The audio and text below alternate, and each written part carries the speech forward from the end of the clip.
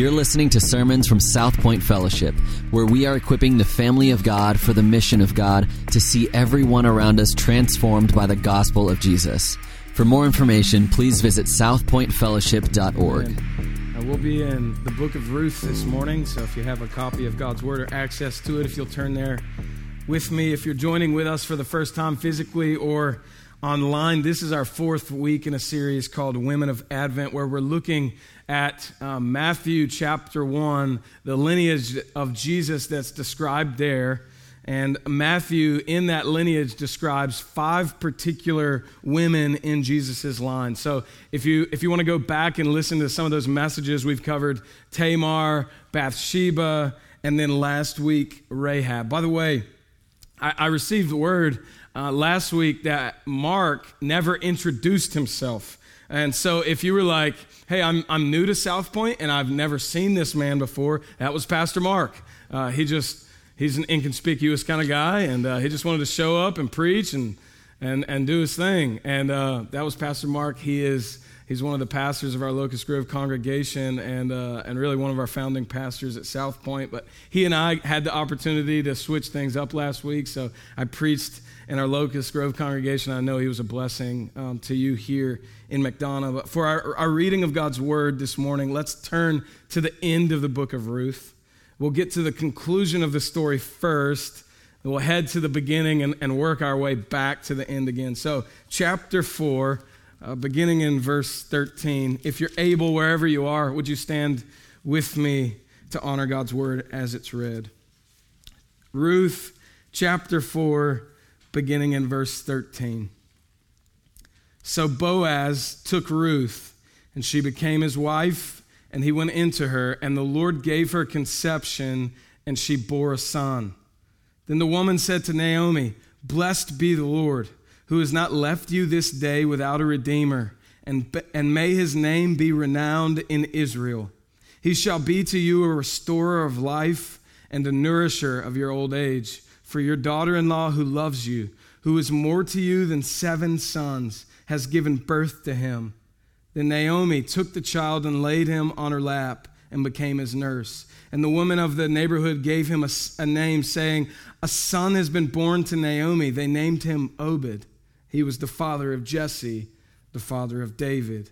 Now these are the generations of Perez. Perez fathered Hezron. Hezron fathered Ram. Ram fathered Amminadab. Amminadab fathered Nahshon. Nahshon fathered Salmon. Salmon fathered Boaz. Boaz fathered Obed. Obed fathered Jesse. And Jesse fathered David. This is the word of the Lord. You may be seated. Ruth It has to be one of my favorite books in the Bible, one of my favorite stories in all of Scripture.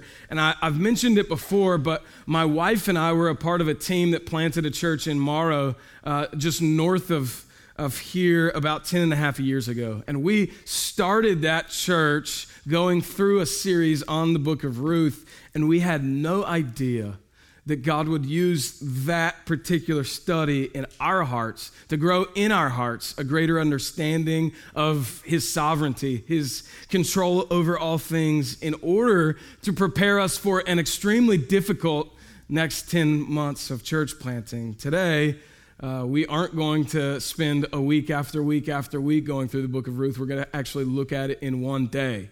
God redeems who you are to redeem how you live. And we'll see that in 4 various scenes throughout this book.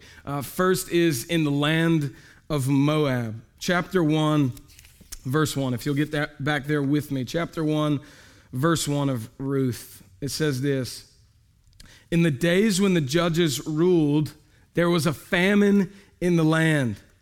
And a man of Bethlehem in Judah went to sojourn in the country of Moab, he and his wife and his 2 sons." Now, in that particular verse, we're told a lot there. We're roughly 1,000 years before Jesus Christ comes on the scene in human history, and we're in the time, the text tells us, when the judges ruled, which was this 100-year cycle of disobedience for the Jewish people. It was a really bad, really dark time. It was violent. It was a perverted time. In fact, the book of Judges says that during this time, the people of Israel did what was right in their own eyes. They did what was evil in the sight of the Lord, and they served the Baals. Side note, this coming Thursday, Christmas Eve, we're going to wrap up our Women of Advent series. And so next Sunday, since we've been in the book of 1 John for many months, we're actually going to do 2 John this coming Sunday. The Sunday after that, which is the first Sunday of the year, we'll do 3 John. We'll do a 4-week series on discipleship, and then beginning in February, which is kind of an ironic thing, the love month, we're going to start going over the book of Judges, okay? So be prepared for that. We'll look at the book of Judges.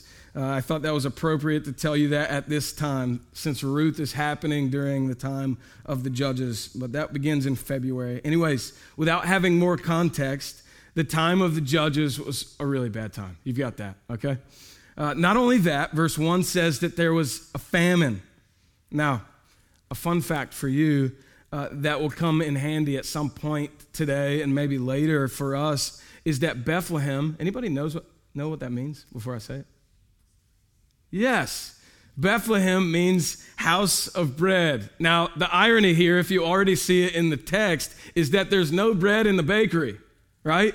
There's a famine going on in this land. Like one time I pulled up at Wendy's. I feel like I always have fast food analogies. I pulled up one time at Wendy's, and it was years ago, and I asked for a Frosty. And they said, hey, all we have is vanilla. Is that okay? I was confused.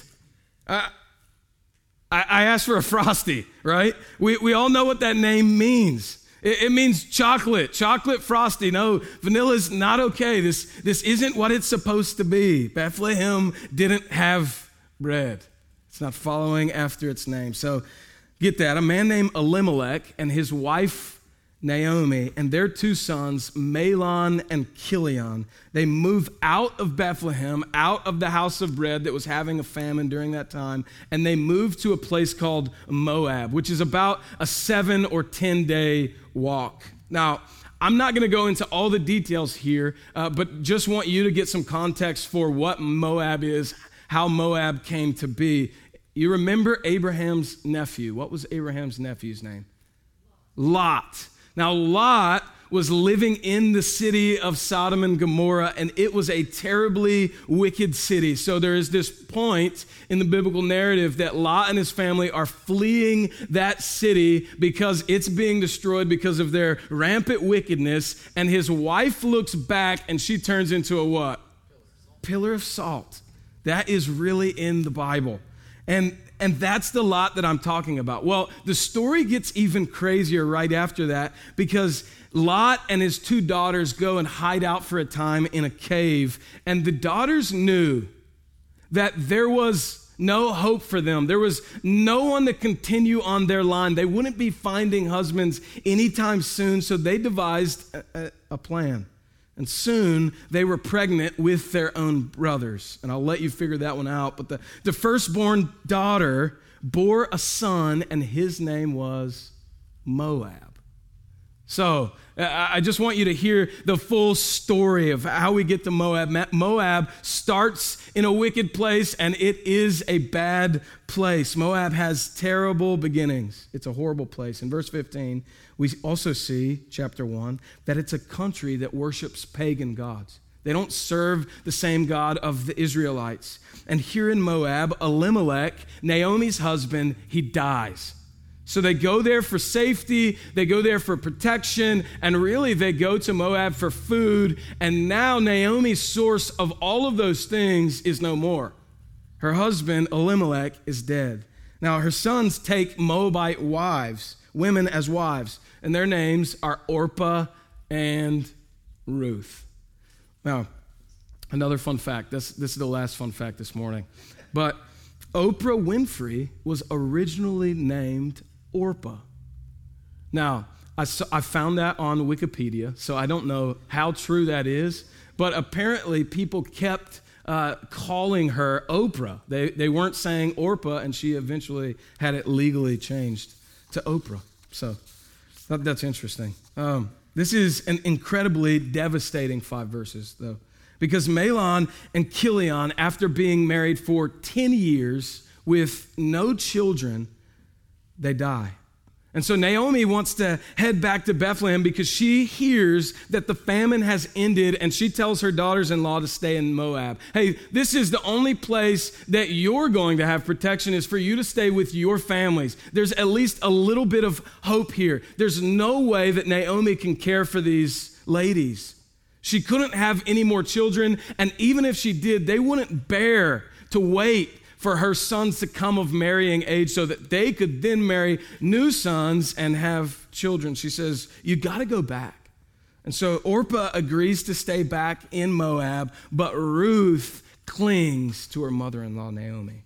And she makes this incredible statement beginning in verse 16. Look there in chapter 1, verse 16. It says this, do not urge me, Ruth says, to leave you or to return from following you. For where you go, I will go. And where you lodge, I will lodge. Your people shall be my people, and your God, my God. Where you die, I will die, and there will I be buried. If God is moving you, Ruth says, he's moving me as well. And as I was reading through this text this past week, it hit me what a powerful statement this is that Ruth makes. Many of us, if we're familiar with the Bible at all, you've heard this over and over again. This is one of those critical statements in this book, but it's a beautiful statement. It's like the heart's desire of every Christian parent. Like when your faith as a parent moves from being observed only, but's now professed and adopted by your children themselves. It's an incredible moment in the story, really. So Naomi makes the trek back to Bethlehem. She's with Ruth now, but she's left without a husband, and she does not have any sons. Now she's a widow, and she has a widow for a daughter-in-law with her. And as a result, Naomi, the text says, she wants a name change. She doesn't want to be known as Naomi, sweet, any longer. She now wants to be known as bitter. She wants people to call her Mara, for the Almighty, she says, has dealt bitterly with her. She went away full, and the Lord brought her back empty, she says in verse 21. Now, Naomi's family had moved to Moab to avoid death and destruction, but that's actually exactly what happened to them. As we wrap up scene 1, a couple of thoughts. First is this: pain is one of the most effective means of grace in the life of a Christian. I don't want you to miss that this morning. Pain is one of the most effective means of grace in the life of a Christian. And here's what I mean by that. As you and I, in the family of God, grow in our understanding of who God is, the more we will see that the hardships that we endure in this life are to be productive in our very sanctification.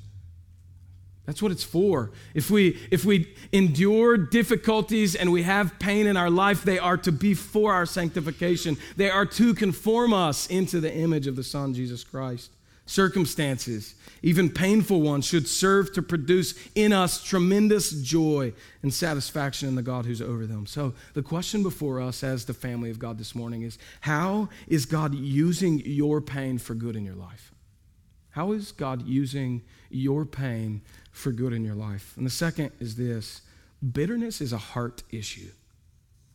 Bitterness is a heart issue. I think we'd like to believe as Christians that bitterness is circumstantial only. That these things have happened to me, these things have occurred to me or with me, or I've been a part of those things, and so I'm just bitter about that particular thing, or I'm just a bitter person. But bitterness is actually rooted in the heart. Bitterness, you see, is pride. Its mantra sounds like, I don't deserve to have bad things happen to me. I deserve much better than this. I deserve much better than this lot in life. Everyone else I know has this and this and this going for them, but I have much less. Don't you know my life, the things that have occurred to me? Bitterness is a hard issue. We often think my circumstances are always much worse than someone else. Bitterness distrusts the character of God. And listen, we shouldn't be out to get Naomi in this. We hear that she's been dealt a very bitter and difficult hand, and so we think, man, why in the world are you reacting that way? She's literally had the deck stacked against her.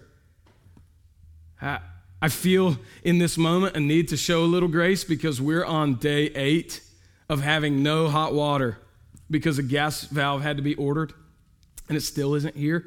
And I could have driven to North Carolina at some point during the week if I would have known that it was going to take this long. But I'm wondering right now how long it's going to be before the Lord Jesus himself returns, right? Like that's the circumstance that I find myself in, and it's so easy. In this moment, it's like, how in the world could anyone live without hot water? But people have done that for like millennia, right? It's going to be okay, Chris. You're going to make it just a little longer. Brother and sister, if bitterness has taken root in your heart, run to Christ. Cling to him. Cling to him.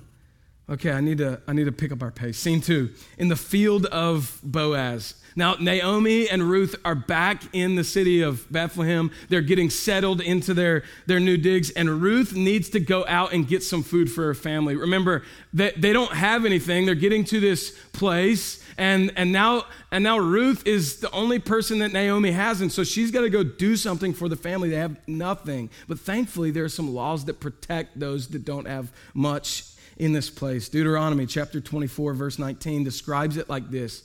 When you reap your harvest, it happens that Ruth goes to the field to glean of a man named Boaz. Boaz is a relative of Elimelech. Elimelech was Naomi's husband. Now, this isn't all peachy. It's not a nice area of the fields. In fact, it's extremely dangerous. You don't know who's lurking out in the fields waiting for the vulnerable. But thankfully, Boaz, a relative of Naomi's, takes notice of Ruth. And he wants more information on her. Who is she? Where does she come from? And after finding out, he has Ruth go out with the other women for safety and protection and ensures that the young men keep her hydrated and keep their hands off of her. Now, look at verse 20 of chapter 2 with me. Chapter 2, verse 20. And Naomi said to her daughter-in-law in regards to Boaz, "May he be blessed by the Lord, whose kindness has not forsaken the living or the dead." Naomi also said to her, "The man is a close relative of ours, one of our redeemers." And Ruth the Moabite said, "Besides, he said to me, 'You shall keep close by my young men until they have finished all my harvest.'" And Naomi said to Ruth, her daughter-in-law, "It is good, my daughter, that you go out with this young woman, with his young women, lest in another field you be assaulted." So she kept close to the young women of Boaz, gleaning until the end of the barley and wheat harvest, and she lived with her mother-in-law. Now again, Boaz is a relative of Elimelech's. Just like in the story of Tamar, if you remember, there is a provision for women that have been widowed, levirate marriage. And a family member would have the responsibility to take them as a wife, provide for them, and continue their line. Now, Boaz can be this kinsman redeemer for Ruth. So Ruth has this job in Boaz's field for the rest of the harvest, 6 or 7 weeks, and we don't see much of anything else happen. Now, I want you to think about something. It hasn't been explicitly stated, but we can clearly see the hand of God working in all of these little details, right? It's not coincidental that Ruth just happens upon this man's field that happens to be a relative of Naomi who happens to be able to redeem Ruth. Despite what is a terrible tragedy in the life of Ruth and Naomi, God is working. He's planned for protection. He's planned for provision. And the question that we must ask ourselves is, why do we so often doubt the providence of God in our lives? Like, we look at all the circumstances again and we say, man, God hasn't come through. He's not helping me in these details. He's not figuring these things out. And all the while, he's working in 10,000 different ways so that you would be provided for, so that you would be protected. Scene 3 on the threshing floor of Boaz. Chapter 3. Naomi decides to move on to the next step of this process, as though, again, the Lord hasn't orchestrated all of the events up to this point, right? Naomi wants to keep pushing things along. Hey, I gotta take care of things. So verse 1, she says to Ruth, there in the text, "My daughter, should I not seek rest for you, that it might be well with you? Is not Boaz our relative with whose young women you were?" See, he's winnowing barley tonight at the threshing floor. Now, Naomi has asked or told her daughter-in-law. We're not exactly sure. Some of you who would say, yeah, if my mother-in-law asks me to do something, I know exactly what I should be doing, right? That's what's happening in this very instance. Naomi has asked Ruth to go and meet Boaz, to do something rather provocative. She's to tell Boaz of her intentions, essentially. She wants care. She wants a family line. Now, Boaz is winnowing that night. Then he has his fill of food and drink, and then he lies down at the end of a heap of grain, verse 5 says. And Ruth comes in softly in the scene, and he uncovers his feet and lies down at his feet, verse 8, chapter 3. At midnight, the man was startled, and he turned over. And behold, a woman lay at his feet. She says, I am Ruth, your servant. Spread your wings over your servant, for you're a redeemer. Now, besides being startled, just reading this at a cursory level, we think, why is this not more of a big deal, right? There is someone laying at this man's feet at midnight, and he just seems startled, right?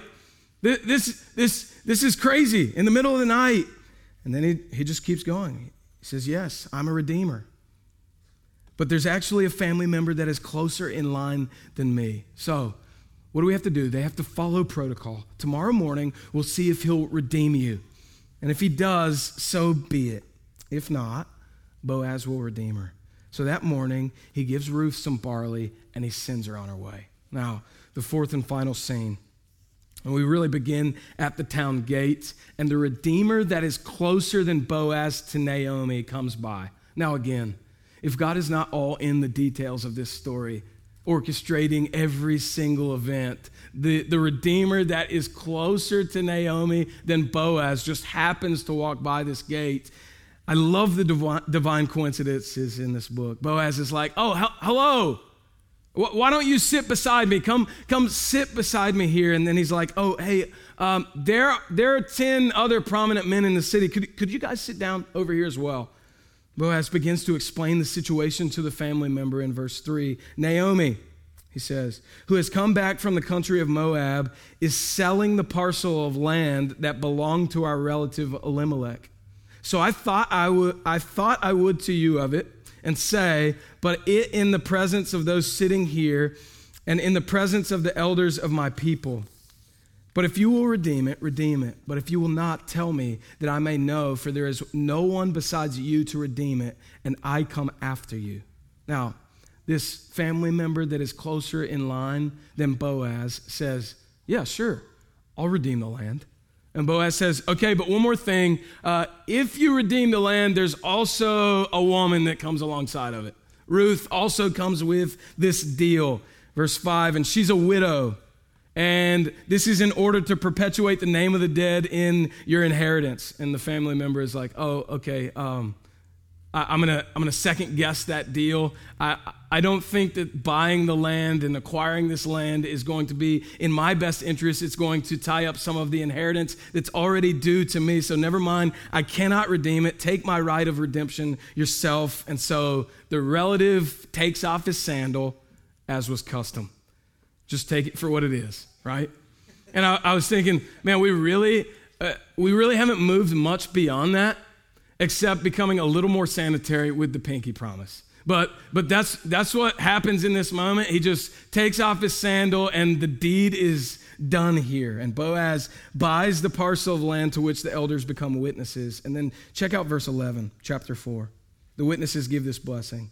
May the Lord make the woman who is coming into your house like Rachel and Leah, who together built up the house of Israel.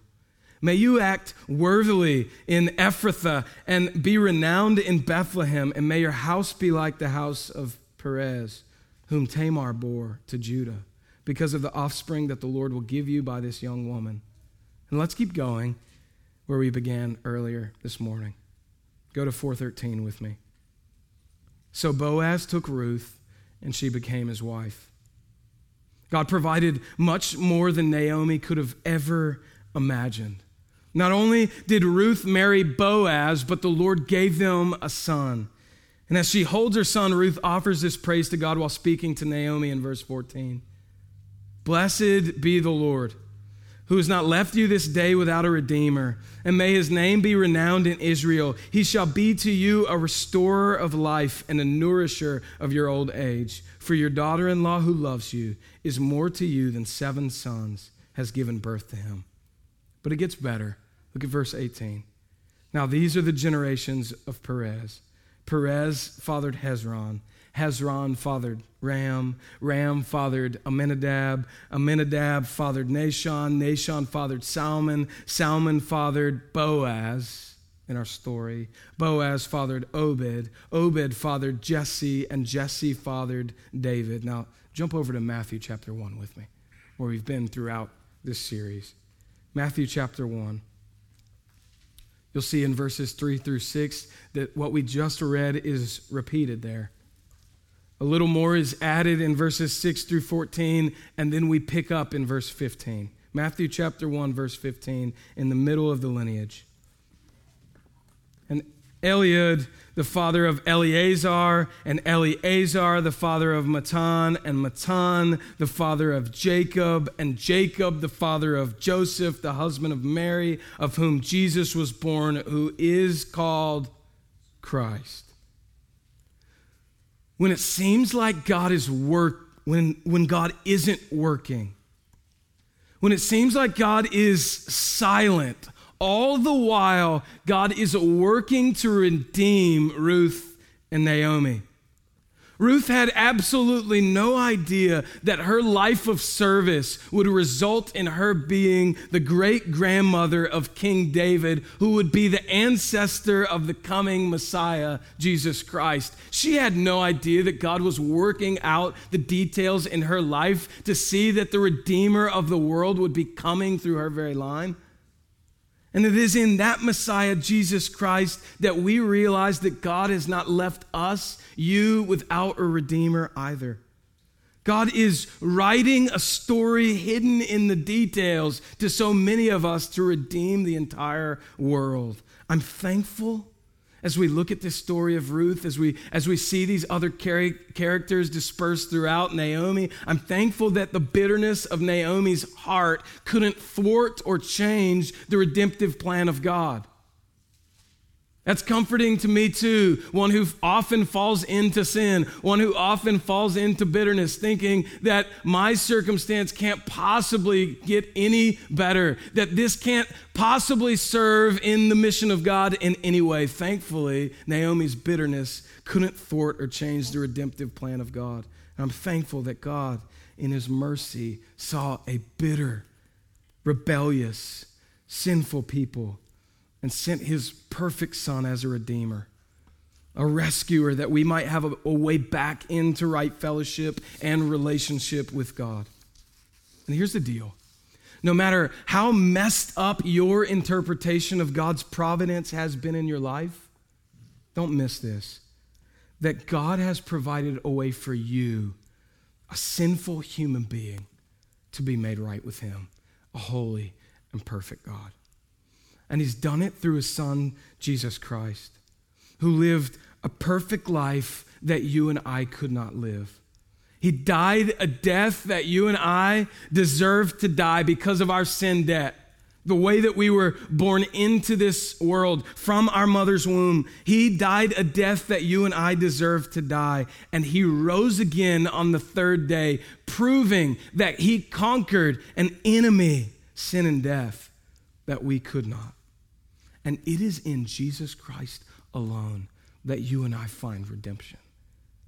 God's providential working in your life, it may never include some of the things that you hope for most in this life. It may never include the provision that you've actually been looking for. It may never include the way that you saw your life going. It may not include the spouse that you so desperately desire. It may not include the job that you have been hoping for. It may never include some of the things that you hope for most. But do not leave here this morning without knowing that it does absolutely include the most important thing. And that's the opportunity to be reconciled with your loving Heavenly Father. To forgive you, the scripture says. You're Christian. If you've been misinterpreting God's providence in your life, unable to rest in the midst of your pain or your plans, unable to give God the praise that is due his name, would you take this moment to offer a prayer of confession and repentance? Would you just take a moment? As we close, remember that the hard hand of God that we often see is so visible to us. It doesn't have to produce bitterness in you, and that he uses even the most normal people at the most insignificant times to bring about great good and his redemptive purposes. Whoever you are, man, woman, rich, poor, black or white, wherever you come from, whatever your city you're from, whatever country you're from, you can be used by God in a mighty way. God redeems who you are to redeem how you live. Your life as redeemed, is to be a testimony of your Redeemer. That's who you and I have the opportunity to be as the redeemed children in this very world. We get the opportunity to shine as a city on a hill to a light, to a world that is in utter darkness. We have the opportunity to be light. God has given us that ability. You don't live as your own as the children of God. You were bought at a price. You have been literally bought back. You've been redeemed by Christ Jesus. Your days, hear this, easy or difficult, are to be lived to point to him, the Redeemer, and his glory. That's the point of your life. And so if you've been thinking at all that your life has been used to serve you and your purposes, you've misunderstood your plan in the purposes of God. Your life is to be a reflection of the Most High God. Your life is to be an instrument in the Redeemer's hand. Your time, whether it is free or very filled, is to be given to God, to be used for him and by him for his purposes. Your energy, whether you have a ton of it or just a little of it, is to be directed toward his kingdom and his kingdom purposes. And your pain, even as we saw in the book of Ruth, is to point you to a longing of Christ's return. We long for the day that Christ would return to redeem his bride completely, fully, and finally. We long for the day that all these things would be made right. We long for the day that we would be able to worship our God freely and fully. And that is the season that we find ourselves in. That is Advent. We wait for the Lord's second return. We know that he has already come once and that he is sure to come again. God redeems who you are to redeem how you live. Let's pray.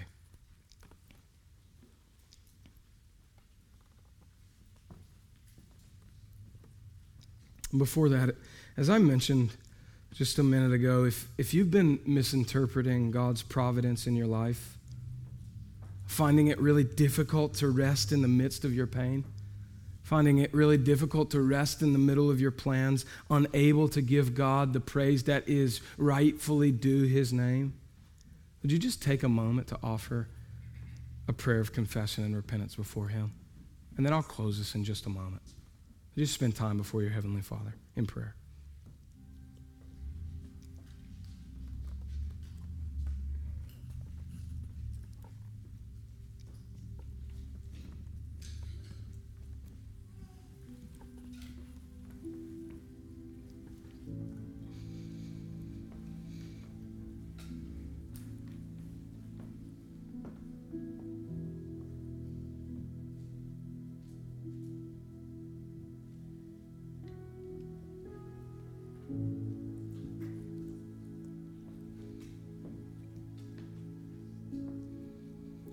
Father, we as your people, we come together today corporately, worshiping you in your name as you rightly deserve.